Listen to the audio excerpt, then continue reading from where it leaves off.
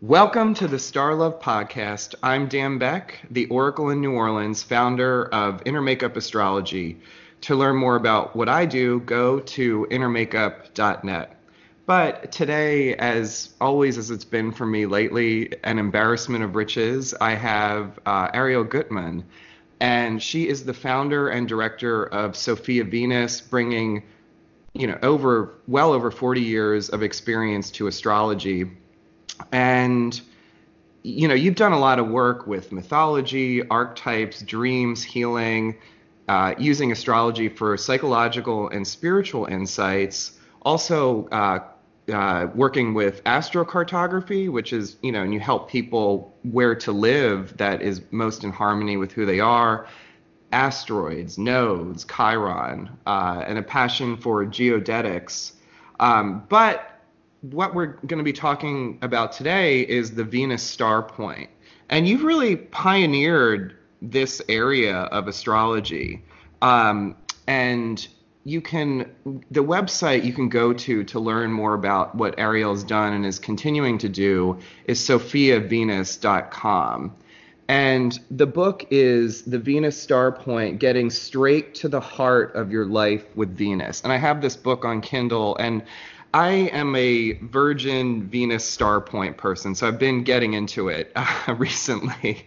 But I highly recommend this book. It's really interesting because we're going to get into this, but it's different from Venus herself. It's actually the path that Venus traces in her dance with the sun. Correct? Yes. Okay. And we're gonna get much more into that. But did I say everything that you want to say about the intro? Is there anything else you'd like to add? Well, I'm overwhelmed by all the things you said. I guess I have been through a lot of different things in 45 years, but I've researched, I have a curious mind, and I love the different aspects of astrology. Like there are about probably 200 or more types of astrology that one can practice today. Mm-hmm. And I find that every single one of them, gets to the point, hits the nail on the head. Mm-hmm. And so it's like a large multifaceted crystal that whichever facet you look through, it still gets you to the whole. It all makes sense. It all connects, even though they're coming from very diverse places. But so this is another thing that's fascinated me. In my 20s, I was going, from field to field to field in terms of my studies and jobs, and nothing stuck, nothing interested me and gave me the passion I was looking for in life, because I am a passion player. And then I found astrology. I've been with it 45 years, and it's been the most exciting thing to happen to my life. And all those subjects you mentioned have been little stepping stones, I guess you could say, on the way to the journey of still continuing to learn from the masters in our field today and to continue my studies and my research. Listen, I think that answers the question I was going to ask you, which is how did you get into astrology? And just to dial briefly back to that, could you talk about some of those early experiences and, maybe even if they were tumultuous, how you're able to potentially bring them into your work that you've done with astrology? Because, obviously our life experiences, we bring them to the table. So do you have any sort of acute experiences that you're like, well, maybe that was difficult, but I was able to bring it, into the work that I did, in the intervening years? Yeah, I mean, I had a difficult early life and a teenage life, and my life was really basically programmed for me to, growing up in the Midwest and to do what everybody did, to go to college, get a degree, get a husband, have children, have, 2.1 children or whatever, and the two-car garage and two cats in the yard and all that, But I didn't go that route. That just wasn't the way I was meant to go. And through the hardships of my early life and the struggles and the healing journey that I've been on, astrology came to me at a time when it was just the most magnificent time. It couldn't have come at any better time. But the actual way it came was interesting because I was standing on the Acropolis in Athens, and I was looking at this monumental palace to Athena, the goddess Athena, and I was so inspired, and I was filled with such an incredible energy. And the person I was traveling with talked to me about Athena and the mythology of Athena. And I remember how much I had loved mythology in school, that was one of the subjects that I had studied, but I hadn't really pursued it. And then he also started talking about astrology. And somehow that connection was made for me there on that trip. That was 1974, September in Athens. And I've been coming back to Athens probably, I don't know, I've probably been there over 20 times now in the intervening years. And the fact that I would actually combine mythology and astrology into a system, a practical system, to use in counseling and coaching, would have never occurred to me at that time, but that's actually what happened. And I was also interested in Jung at the time. I was venturing into psychology, but I was really more wanting to read Jung and study what Carl Jung and what he had to say, and his theories on synchronicity and the collective unconscious and dreams. All of those were very inspirational pieces for me as well. So that's kind of the road I traveled, and dreams is also an important part of my life because I am a dreamer, and I've had dreams since I was a child, many of them prophetic, and I sought answers to them. What do they mean? Why am I dreaming these things? And so I was obviously whenever I traveled around the world, I would always hit the bookstores and the libraries, wherever I could, and just kind of soak up as much information as possible. That's wonderful. I want to, again, touch back on something that you said originally about, there's so many different ways to do astrology. And that, I believe that they're all valid because I think it's a tenable approach that astrology is divination. And if you touched on Jung, and one of the things he said, I think it was in the Undiscovered Self, that it's very difficult to do science on something like astrology because these individual inspirational moments occur. That's where I come from. But we don't have that much time to talk about this, but what is astrology? How do you think it can be a science? Do you think it is more the place of... Yeah, okay. I have an answer for that. Okay, wonderful. Let me just backtrack to what you said about Jung. He did actually do a study on astrology. He took married couples. He took, I don't remember what the size of the sample was, but he did take a lot of married couples. And he definitively showed that the sun of one was on the moon of the other, or in the same sign. Right. And so that constituted a really strong connection for relationship and marriage and so forth. But I think what you also said is true, that even his kind of psychology, the way he introduced it, was not accepted, by the more scientific practitioners. Sure. The psychotherapeutic model, for instance, of Freud and all of that. But as you say, that's another whole subject. Right. What is astrology? I think what it is applied astronomy. By that, I mean, it is the study of the cycles of the planets, whether you're working with asteroids or fixed stars or planets or all the millions of things out there to look at in the sky, they are in a fixed position or they are in an orbiting position that is absolutely scientifically predictable. Mm-hmm. There is no way the moon is not going to be at a certain degree at 5 o'clock tomorrow morning. Right. Okay.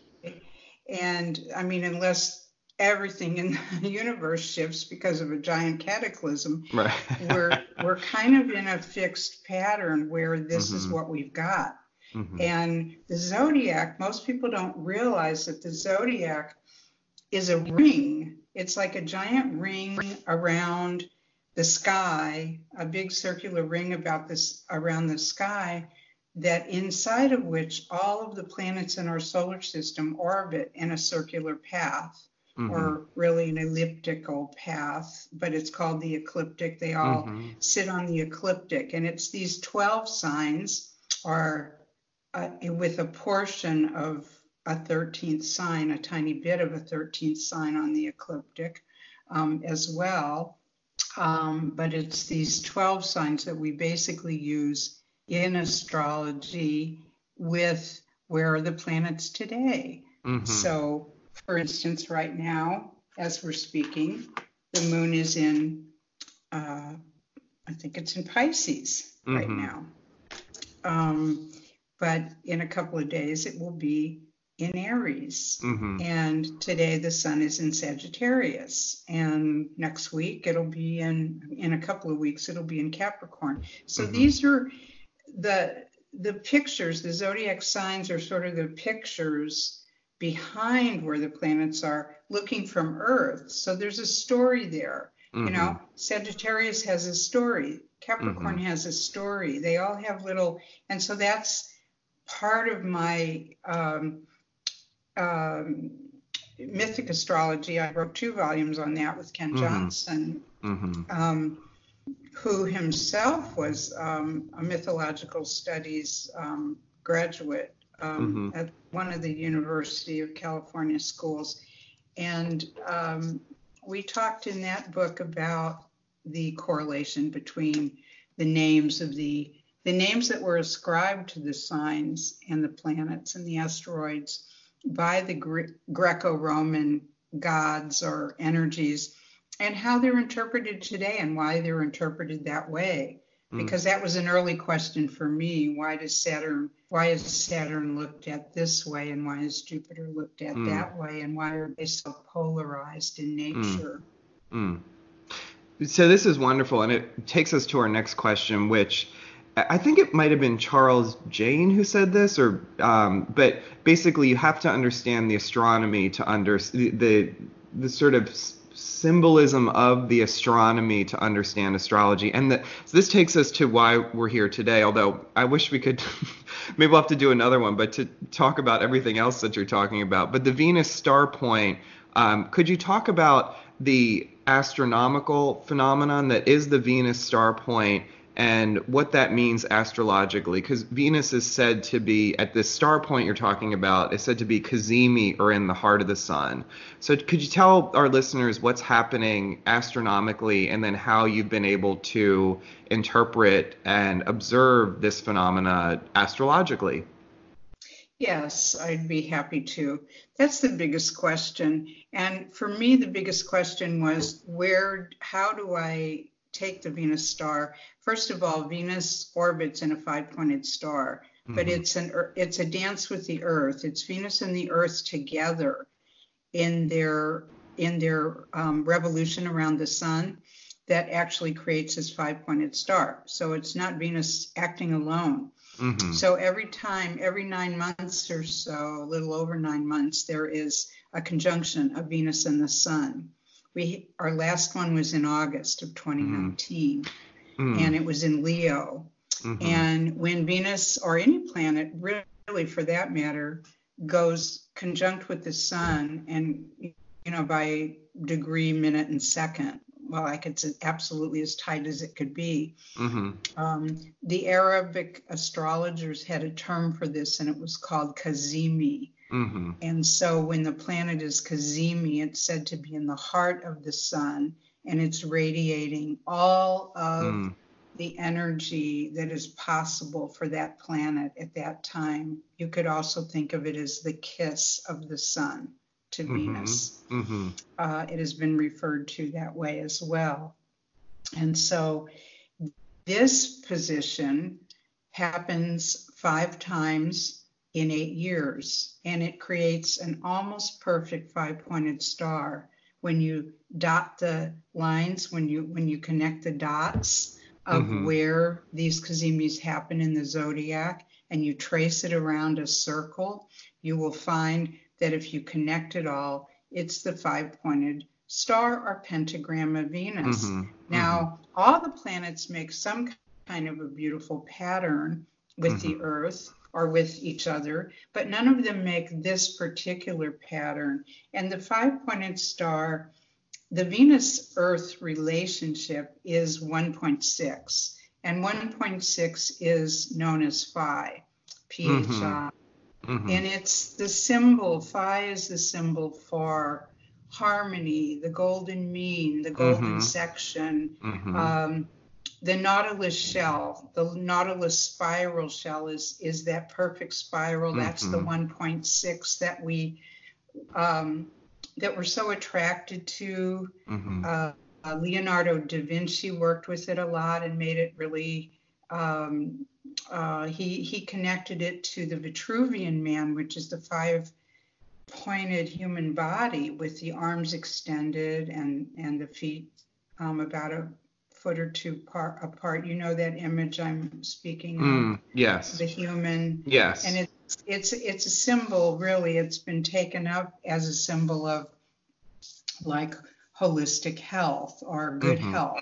And that is the star. We are human representations of the Venus star because we have the 5 senses at the head, and we have 5 fingers at the end of each arm and 5 toes at the end of each leg. And we are the 5-pointed Venus star being, Earth Venus star being, because every 9 months it's about also the principle of attraction, magnetism, connection, fertility, conception, and then finally birth. And because it's a fractal, it keeps going on and on.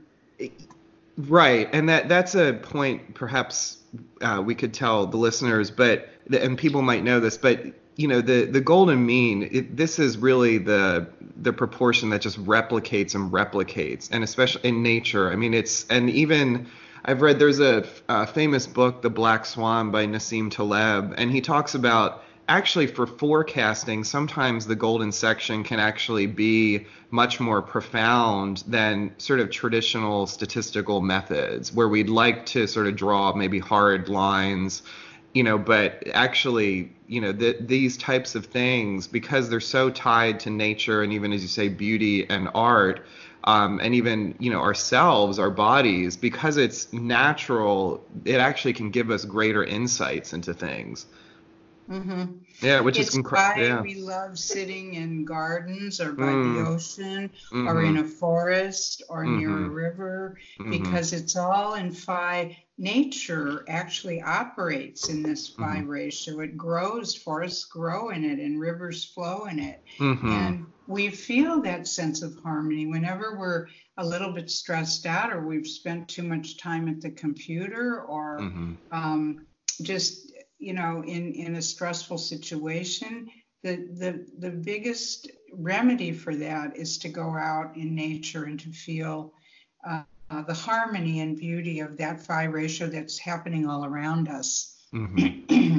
So I think Venus, it's always interesting to me in all the work I've done with astrology over the years is to give a big shout of recognition to the ancients for recognizing things about the planets and identifying things about the planets way before science came through and confirmed what they already have said. So this is another instance of that excited me greatly. that Venus is about harmony and beauty and the feminine. You know, we say the feminine, but perfect design, perfect harmony, the attraction principle, love. Yeah, but it's not so much about the love that we interpret from the way we use the word today is kind of loose and, you know, I love this, I love that, oh, I love coffee, you know, whatever. Right. This is a much greater principle of love, a principle I think that keeps the world, the earth turning, you know. Wow. You're right. Now, a couple of things. So let's, if we can, two things. How does the Venus star point, how have you seen it play out in people's lives? Actually, three things. So how does it play out in people's lives? Also, the Venus star point cycle that we're in now, which is, as you said, Leo. And also, let's get into how can people find their Venus star point, because people, even, more lay people, they can really use the Venus star point quite, get into it quite quickly. So, actually, let's do that first. Where can people find their Venus star point? Okay, so there is a website called sophiavenus.com. That's my website. And there is a link on there to finding your Venus star point. Just click the Venus star point on the menu on the top, and then the first thing you'll find is, how do I find my Venus star point? But Dan, I think I sent you that link to the PDF. So if you have, I don't know, with this podcast, if you have a place to put links on it or something. Sure. When this goes up, I'll make sure to put it on my website. And then also you can get the book too, sophiavenus.com/books. And you can get it on Kindle too. I use it on Kindle. Right. And all my books are, well, not all the books that I've written, but 3 of them have just been re-released this year. And oh, wonderful. 2 volumes of Mythic Astrology are back in print again. And I'm happy to say that Venus Star Rising sold out of its first edition, its first printing completely, and it's now in its second printing. Oh, congratulations. I didn't know that. That's wonderful. Thank you. That was kind of nice for me to realize that, the books are still out there, even though some of them have been written quite a while back, they're still out there. Right. Okay. So how have you seen the Venus star point play out in people's lives? Well, I wouldn't have even spent 7 years writing this book and doing the research on it if I didn't see immediately in my own client work and my own personal work with charts that it was working and that it was playing out in people's lives. Even my own example was when I found out where it was in my chart, I had such a deep kind of response to it, like such a visceral response, like, oh, this is so true. This is how, this is what my life, the thing, because sometimes we're looking for a certain thing in our life and we don't seem to have it, but then you realize, but this is what I do have in my life. This is the gift I have been given. And I recognize that I've been given this gift. And the Venus star point showed me exactly what it had given me and how it was operating for me. But even after that, of course, I did research on lots and lots of people to see how is it operating in their lives. And in the print version of the book, Venus Star Rising, there's a lot more information there in charts and graphs of the astronomy and people's charts and all of that. But one of the examples I use in the celebrity world is Oprah Winfrey. Yes, because she has, and I think it's in her second house, correct? That's a different I'm sorry. That's her, right. Sorry. Fifth house. It's actually her 5th house of stage. Okay. Okay. And the media stage and the public eye, being in the Right. public eye, all that. Right. The entertainment field, or Mm-hmm. in her case, the everything field, because I've called her the queen of the airwaves. She's a Mm-hmm. multimedia personality, and Mm-hmm. she's an entrepreneur, and she's very successful, and very much a human rights supporter, and all kinds of things. But she was born on the day of that Cazimi in Right. Aquarius. And Right. so it means the Sun and Venus and the Venus Starpoint are all lined up in a Mm-hmm. row. They're all like on the same degree. Mm-hmm. And they're in Aquarius. And Aquarius is a sign that we associate with the airwaves, with Mm-hmm. networking, with like the media, Mm-hmm. publicity, this whole electronic world that we're part of now, this whole digital thing that we're Mm-hmm. part of. This is all about and we say we're going into the Aquarian age. Mm-hmm. We're not quite there yet, but we're getting a preview of that in the 2020s, Mm-hmm. with so many planets moving into the air signs. But right now we're still Mm-hmm. in the Earth. We're still slogging through the Earth. Mm-hmm. So Oprah's one example of just extreme connection in terms Mm-hmm. of how did this person who was born in a very she didn't have any advantage as a child. Mm-hmm. She wasn't really given economic advantage or any kind of other advantage. Being in a small town, being a woman, being Black, and look at where she has come. Mm. And I don't say she didn't get some help along the way, but boy, she climbed there by her own bootstraps. And the star factor was the Starpoint factor, what I call the star factor, was really with her, with that lineup of Aquarius and the Venus star. That's Yeah, and it's one interesting. example. Yeah.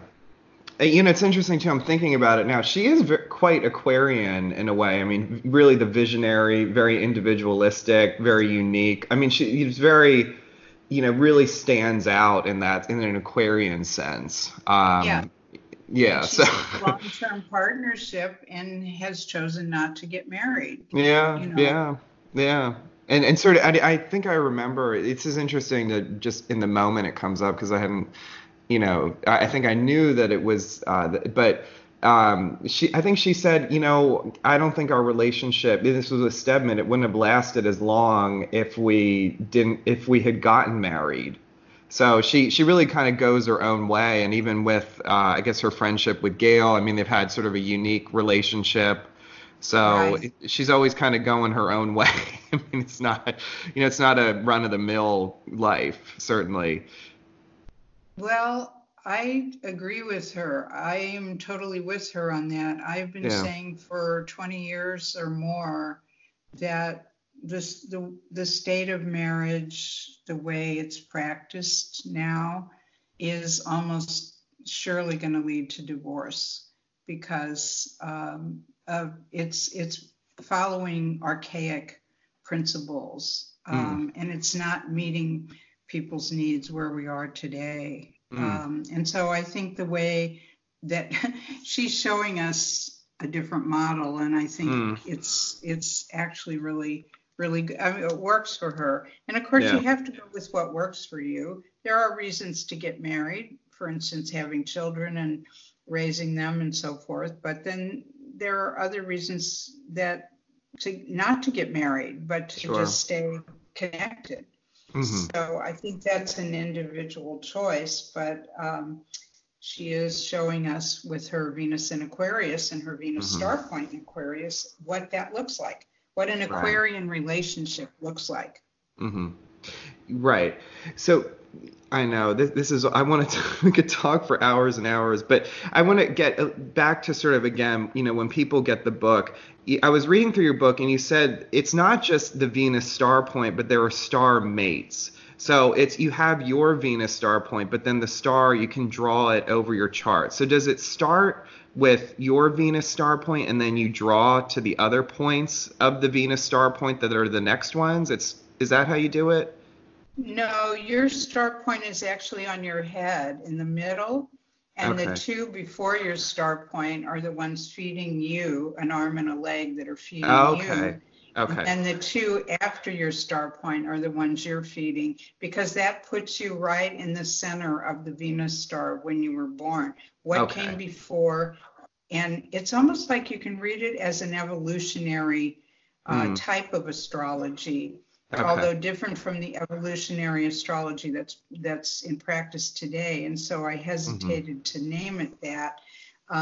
But it is working like that from the point of view of you're being fed by the 2 points are, let's say, receiving from the past. Mm. This is in your past and what you're receiving from, and then the two before you are what the principles you're feeding to and Mm. creating as you evolve. Okay. Okay. So just And okay. on those arms and legs are also other people's star points. So Mm. then it's like, who are you attracting? And are they on your feeding? Are they on the hand that you're feeding? Or are they on the foundational foot that's feeding you and supporting Wow. you? So there's also a way to look at all the different relationships in your life. And that we could actually take that back to what you were referencing before, the Da Vinci, the famous, the famous painting of the human body, or the The five-pointed. Vitruvian Man. Yeah. Yes. Okay, that's good to clarify. So people understand. So you have your Venus star point, which is the Venus star point prior to your birth, correct? Mm-hmm. Okay. Mm-hmm. And then to get the star mates, you want to go the two before that and then the two after it. Right. Okay. Okay. And then I think you had said in the book the only exception is if the Venus star point is like a week after you're born, then you would be the one after. Yes, and I always look at that kind of closely, because if the Sun and Venus are already in that next sign, that Mm-hmm. means that the Venus star point, I would put it there because Mm-hmm. they're already there. Mm-hmm. Mm-hmm. It happens at certain times where Sun and Venus will already be in that next sign Mm-hmm. before the actual Venus star point occurs.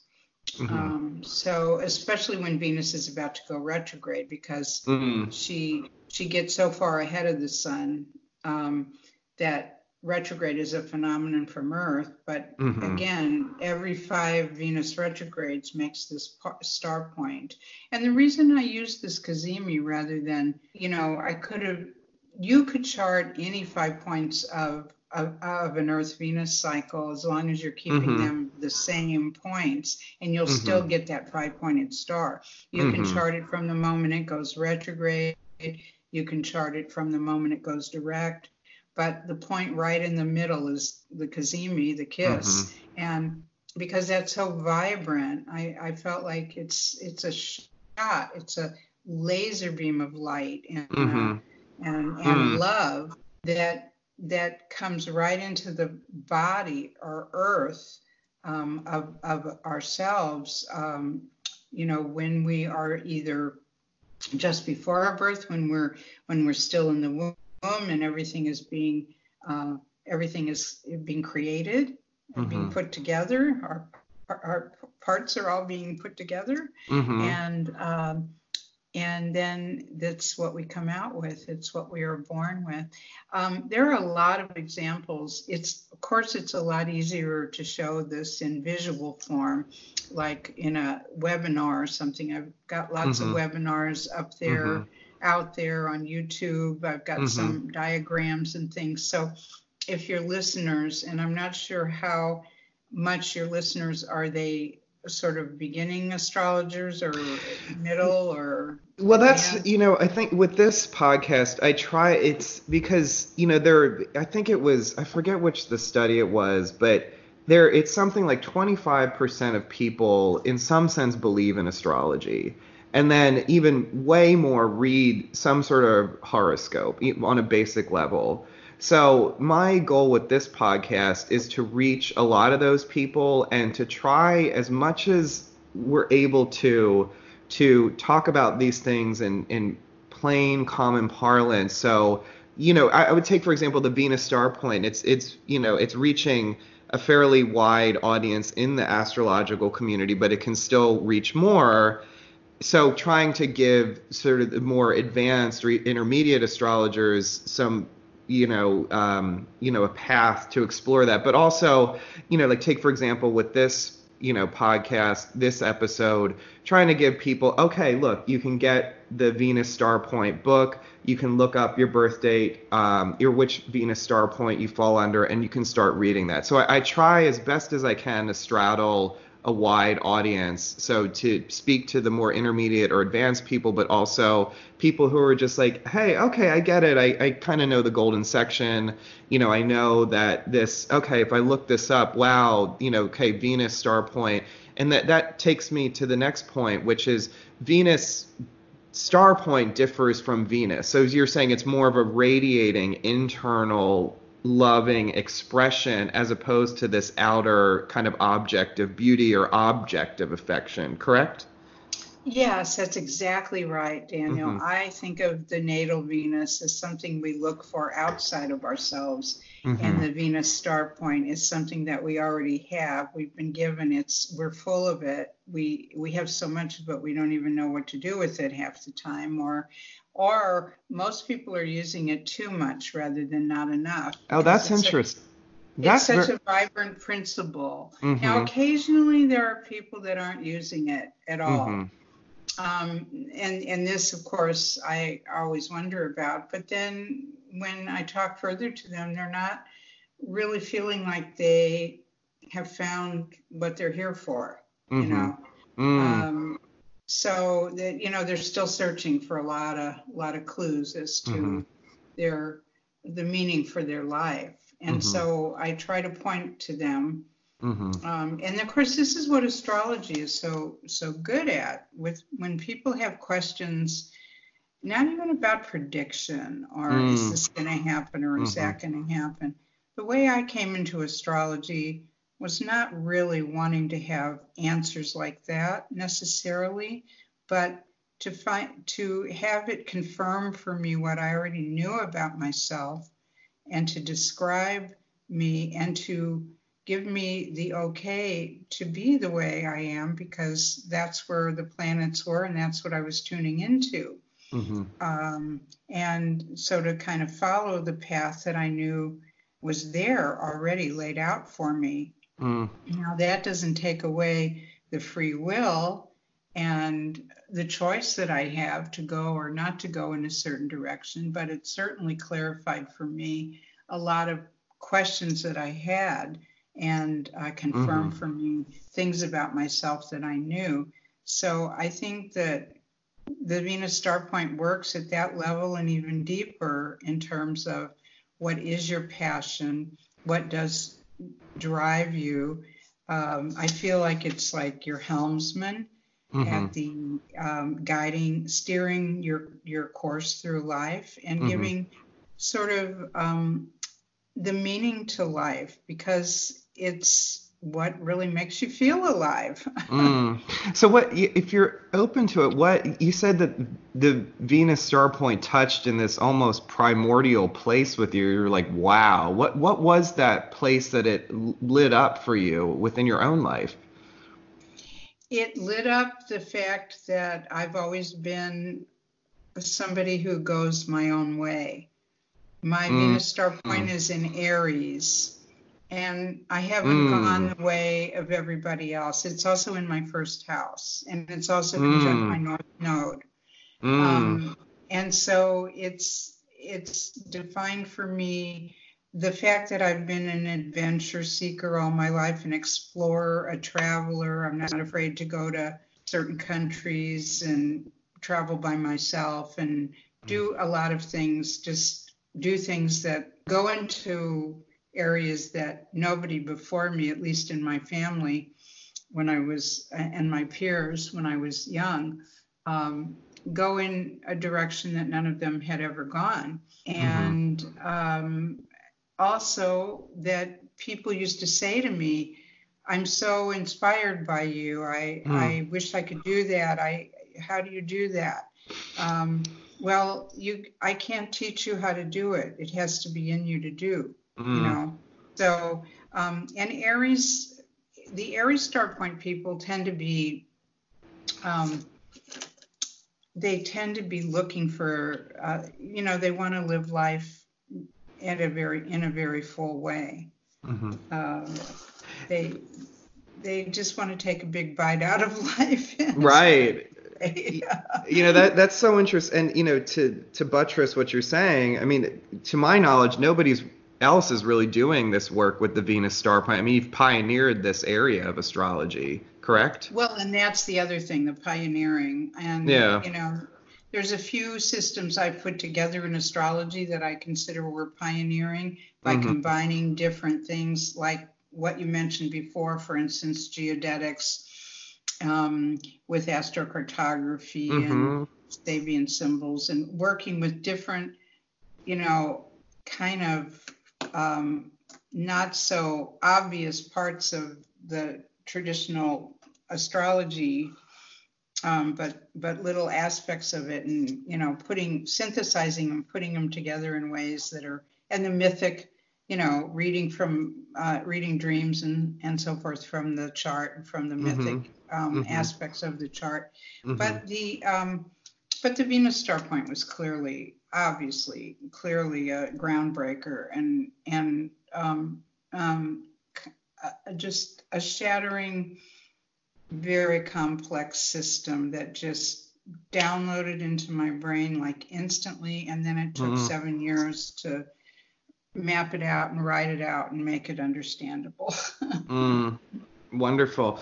And so people, like I was mentioning before, people can get the book and start for themselves, but you also have certified Venus Starpoint practitioners. Obviously people can get in touch with you to go more deeply with this for themselves, but there are other people around who do Venus Starpoint work, correct? Yes, exactly. And if you go to my website, sophiavenus.com, and sign up for the newsletter, you'll see that I've had a monthly blog and a monthly podcast on Venus all year long. And, it's called First Friday with Venus. And we track Venus each month, where it's going to be. And this next one will go out this coming Friday, which will be the first Friday for December. Okay. And right now we have Venus in Capricorn. And a lot of other planets are in Capricorn, so this month's podcast is really about that. But the person that interviews me on the podcast is a certified Venus teacher. Okay. She took the course. Her name is Catherine, and she's been interviewing me every month on this Venus and tracking Venus. Where is Venus right now? And and my take on it, different than most people's monthly astrological forecast, is I just use pretty much Venus to say, to look at, well, what do we love? What do we really enjoy? What do we take pleasure from? Because there's enough of the other stuff going on right now where we all know watch out for this. This is going to happen. This could be heavy. Right. And we all know that's happening on a daily basis, but where can we take a little bit of Venus into our lives during the month and say, okay, this is where she's pointing us in this direction now. Okay. And this is, I want to get to, again, as much as at the time of this recording, but it's going to go through up until June, because we have the Venus Starpoint in Leo, and then it shifts to Gemini, correct? Right, exactly. Okay, so this is I was looking this up, and one of the fixed stars, I think that it's Venus, obviously Sun, Venus, and then this fixed star. I hope Ras El Assad Borealis, and this is one. I was looking at one source. It can be of the nature of Saturn and Mars. It can give artistic, power and expression, which is very Leo, but it can be bold, bombastic, brutish, so that you get sort of the star gets involved with that as well, along with being in just generally in Leo. So I found that interesting. It's coming down the pike, that it's very Leo energy, and then it's going to shift into Gemini. So you're saying that star, Ross, because I don't follow the fixed stars. Rosselhag, what did you call it? I don't think it's not Ross. It's Ross Elisad Borealis is the way I'm reading. Ross Elisad Borealis. That was with the Leo star at 21 Leo? Yes. Okay. Well, look at what's happening in our country right now, and even the world. The bombastic nature that you expressed about Leo, about that star, and about the Leo Starpoint, is that many of our world leaders, our own country included, and especially, are acting in that manner and aren't necessarily acting with a great deal of humility and concern for the people of the country. Well, and it's interesting. That's true. But then there's the other, as you were talking about earlier. Well, but then there's Venus, and there's artistic appreciation and power of expression. So that goes on as well in certain facets. So that it's really, like anything, I guess that's something we could get into next. So Venus, I think you touched on this before, but the Venus star point, it has the sort of light side to it, but then the shadow side to it as well. Yeah, there's always a shadow to everything. We can't, people ask this all the time, is this good or is it bad? Well, that's not a question that you can easily answer, because basically, yes, everything has a shadow, and it's best to be aware of the shadow. And so, yeah, the light and bright side of the Leo star right now is inspiring us all to get creative with our life and do something in that way, to maybe delve into the arts, or do something in a performance way, or just kind of get active in a way that kind of brings us that it's the Sun and Venus in Leo. It's like the Sun Venus conjunction. So it's saying fall in love. It's saying it's all of those things. But because Leo rules the heart as well. But the other thing about it is the shadow side of Leo, of course, is a very strong egoic principle that blocks everything and everybody else out, and only sees its own, image. Kind of. It's interesting to think about how that's played out in my own life recently, because right around that time, I started writing for a magazine here in the Gulf South, and I started writing astrology for them. And it was this sort of binary of my own self-expression and doing that writing, but there was a little bit on my part of like, hey, like I could really do this astrology for this region and nobody else is doing it. So there was a little bit of, I was kind of bold about it. And then I've also been getting back, I have a musical background, so getting into doing some singing, and I'm going to, during the holidays, do some excerpts from Handel's Messiah. So it's all, and then interestingly, that'll be in church, which the Leo hits my 9th house. And then the other, there's also, we should talk about the difference between the Venus morning star and evening star, and then how that differentiates. Could you talk about that a little bit? Okay. Yeah.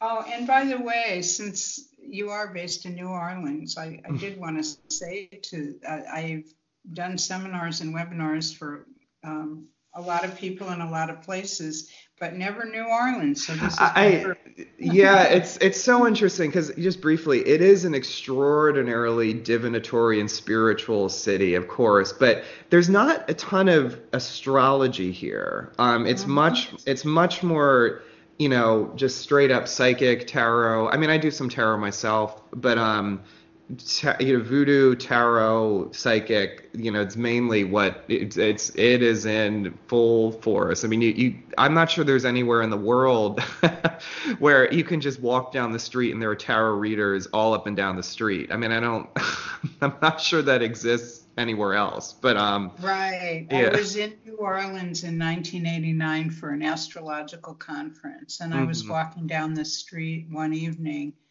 and I felt that. I felt that, and I also felt like there was a whole population of, I guess I'd have to say, spirits. Yeah. That were walking down the Yes, street, that were sitting in the cafes, that were everywhere. I felt like there were the living and the non-living interacting and mingling in a way that I've never felt anywhere else before. Well, that's right. I mean, because it's, there was, he's a psychoanalyst, but he wrote an essay called The Subconscious of New Orleans. And he talks about New Orleans being as above, so below, which in astrology we talk about, obviously the heavens and then what is going on in the heavens being reflected here on Earth. But he talks about in New Orleans, it actually meaning as above is on the Earth, so below. It's basically the underworld coming up. And I mean, even to the extent all of the mausoleums everywhere around the city. I mean, the underworld is essentially raised here. So, I mean, there's really almost, I don't know, many places in the world that really have that. Maybe there's a portal there to Middle Earth. Probably, I know. Sorry, so let's get back on it because we're running short on time. But again, the difference between, the Venus Starpoint, the morning star and the evening star.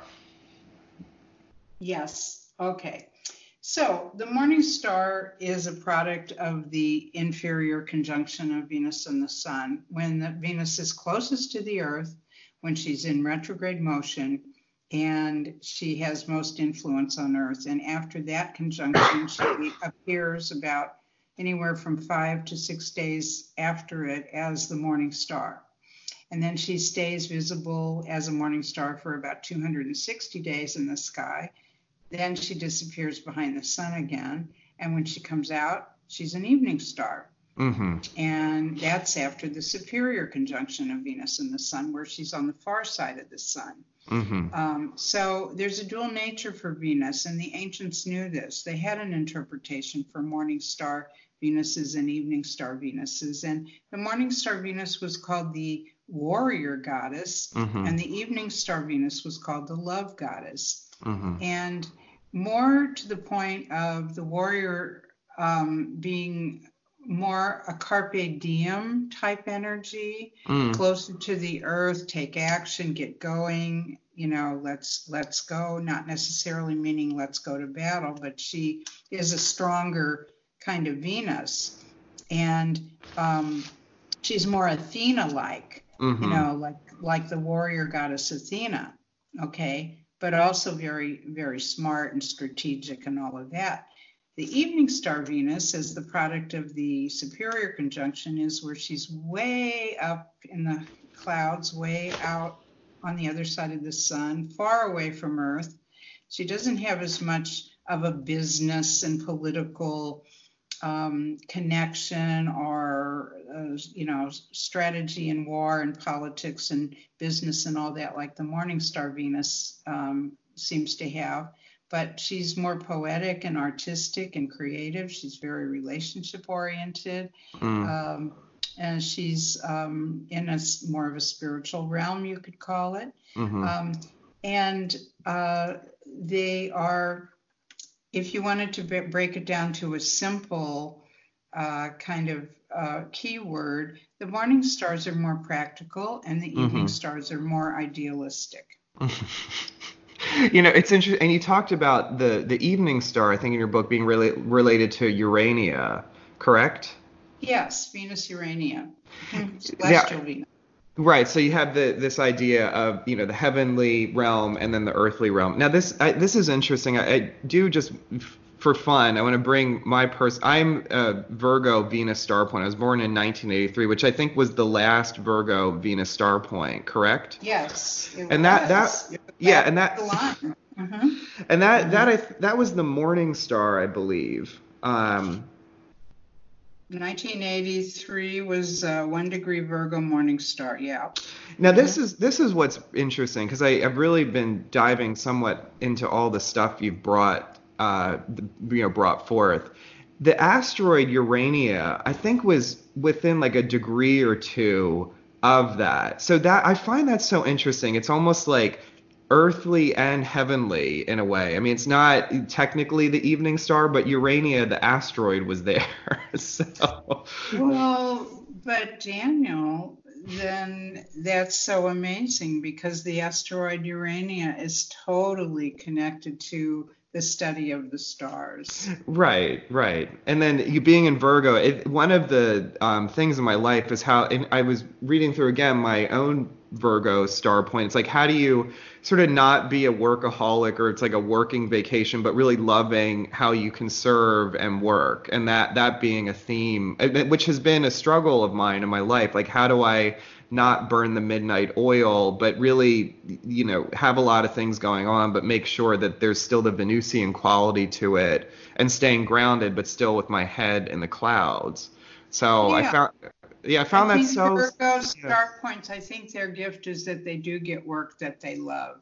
They do go into, it either comes to them or they're just magnetized to something that makes them feel good and know that they really, so you do love your work, but that's not to say that you need to be a workaholic. Right. It's the balance, like I said, most of us overdo our Venus star point, and sometimes we need to dial it back and just say, okay, I can do this, but I don't have to do it to the nth degree. Oh gosh, we're starting to get, winding down, but you talked about a lot of the ancient cultures, and there was a wonderful article in the Mountain Astrologer this past summer, June, July, and Bruce Schofield, who, he does a lot of research into some of the Mesoamerican forms of astrology. He wrote this whole article about Montezuma and basically some of the astrologers being aware of these Venus cycles. And he talks about at that time they did interpret it much more in the sense of this is going to be really bad or really good. And there was, some of these conjunctions. There was an inferior conjunction that, the peoples were regarding as a dangerous time. And some of the astrologers kind of knew this might have been coming, but they were lying to, if we recall the story of Montezuma, and the fall of that civilization. And then also at that time, similar to our times now, the Saturn-Pluto conjunction. So I find this so fascinating that we have similar cycles happening now, which is, some of the Venus cycles that you're describing, but also the Saturn-Pluto conjunction. So I wonder if you could talk about that a little bit. Like, Cortez, he talks about being essentially based really in the harsh realities of Saturn and the power of Pluto, and as contrasting with maybe Montezuma and some of the astrologers trying to figure out what the omens were, but being so tied to that, that they weren't able to sort of handle it in a more realistic way. But if you have any maybe insights about how that might be paralleling what's going on in the world today. Well, I think for the Maya, they erected a lot of temples to Venus, for one thing. I have visited some of those temples, and they kept meticulous records of Venus orbital cycles, the pentagram. They called it the 5 seasonal risings of Venus. I think it's is it Uxmal? I think it's Uxmal. That's one of those temples, and it had library full of documents, scrolls. The Dresden Codex actually is all the scrolls on Venus, and there were more on Venus and along with the sun and moon than any other planet. So they were particularly tracking that. They also talked about the hero twins, which I think is the Gemini transit of Venus that we've had alternating in our civilizations for thousands of years between Gemini and Sagittarius right now. the most recent one was 2012, which was the date of the apparent end of the Mayan calendar. Oh my The end of gosh. that cycle. And that was the year of the Venus transit as well. I wrote a lot about that because the Venus star rising came out in 2011. So we were all anticipating 2012 and what that was going to be like. But we have had, but I think there is a very big change in our civilization going on at this time, that may have started around then, that we're going to be taking into the next couple of decades. You mentioned you were at the end of the Virgo star cycle, born in 1983. Well, the 80s was the last big changeover of two stars ending and two new stars beginning. We're going to have a similar changeover in the late 2020s and into the late 2030s. So we're going to have the end of two stars that are two star points that are ruled by Mars, going into two new star points that are associated with Venus. So for me, and I really am banking on this and hoping it to be true, that the war the war culture that has been so prevalent on our planet now for this last almost 100 years, that that the Venus star points have been in Mars signs, will be coming to a termination point, a point where people on the earth say, we're tired of war and we don't have the resources for it, and we're not interested in it anymore. And it's off the charts now. Right. And then it moves into, I think, Libra, correct? Yeah. So the first position it will take will be terminating Scorpio, because it moves backwards through the zodiac. It will be going from Scorpio to Libra. And then the next one in the late 30s will be going from Aries to Pisces, which is not ruled by Venus, but she is definitely exalted in Pisces. And then a little further on in the century, we will have the Gemini star terminate, and it will go into Taurus. So at some points on the Venus star, and some points in certain eras, there are 3 points on the star ruled by Venus, and in other eras, there are 3 points on the star ruled by Mars. Since the 80s, we have been living with 3 points on the star ruled by Mars. And I have seen our world get increasingly more violent as the years go on. Right, and this is so interesting, because if it, so you're talking about Pisces and Libra, so the exaltation of Venus in Pisces, so that would be a huge shift generally towards Venus. Yes. Ah. Wow. First Libra, then Pisces, then Taurus. So there's nobody alive right now that has a Pisces star point or a Libra star point, because they haven't been on the star for almost 150 years. So the way it works is that it stays in a sign for 100 years, and then it leaves the sign for 150 years before it will come back again. Those are the larger cycles of the very slow moving Venus star, which actually moves like a clock. And again, this would be better for everybody in a visual representation than trying to explain it. But that's where we are right now. And I wonder, before we end, if you want me to just give the listeners the 5 positions that are on the star right now.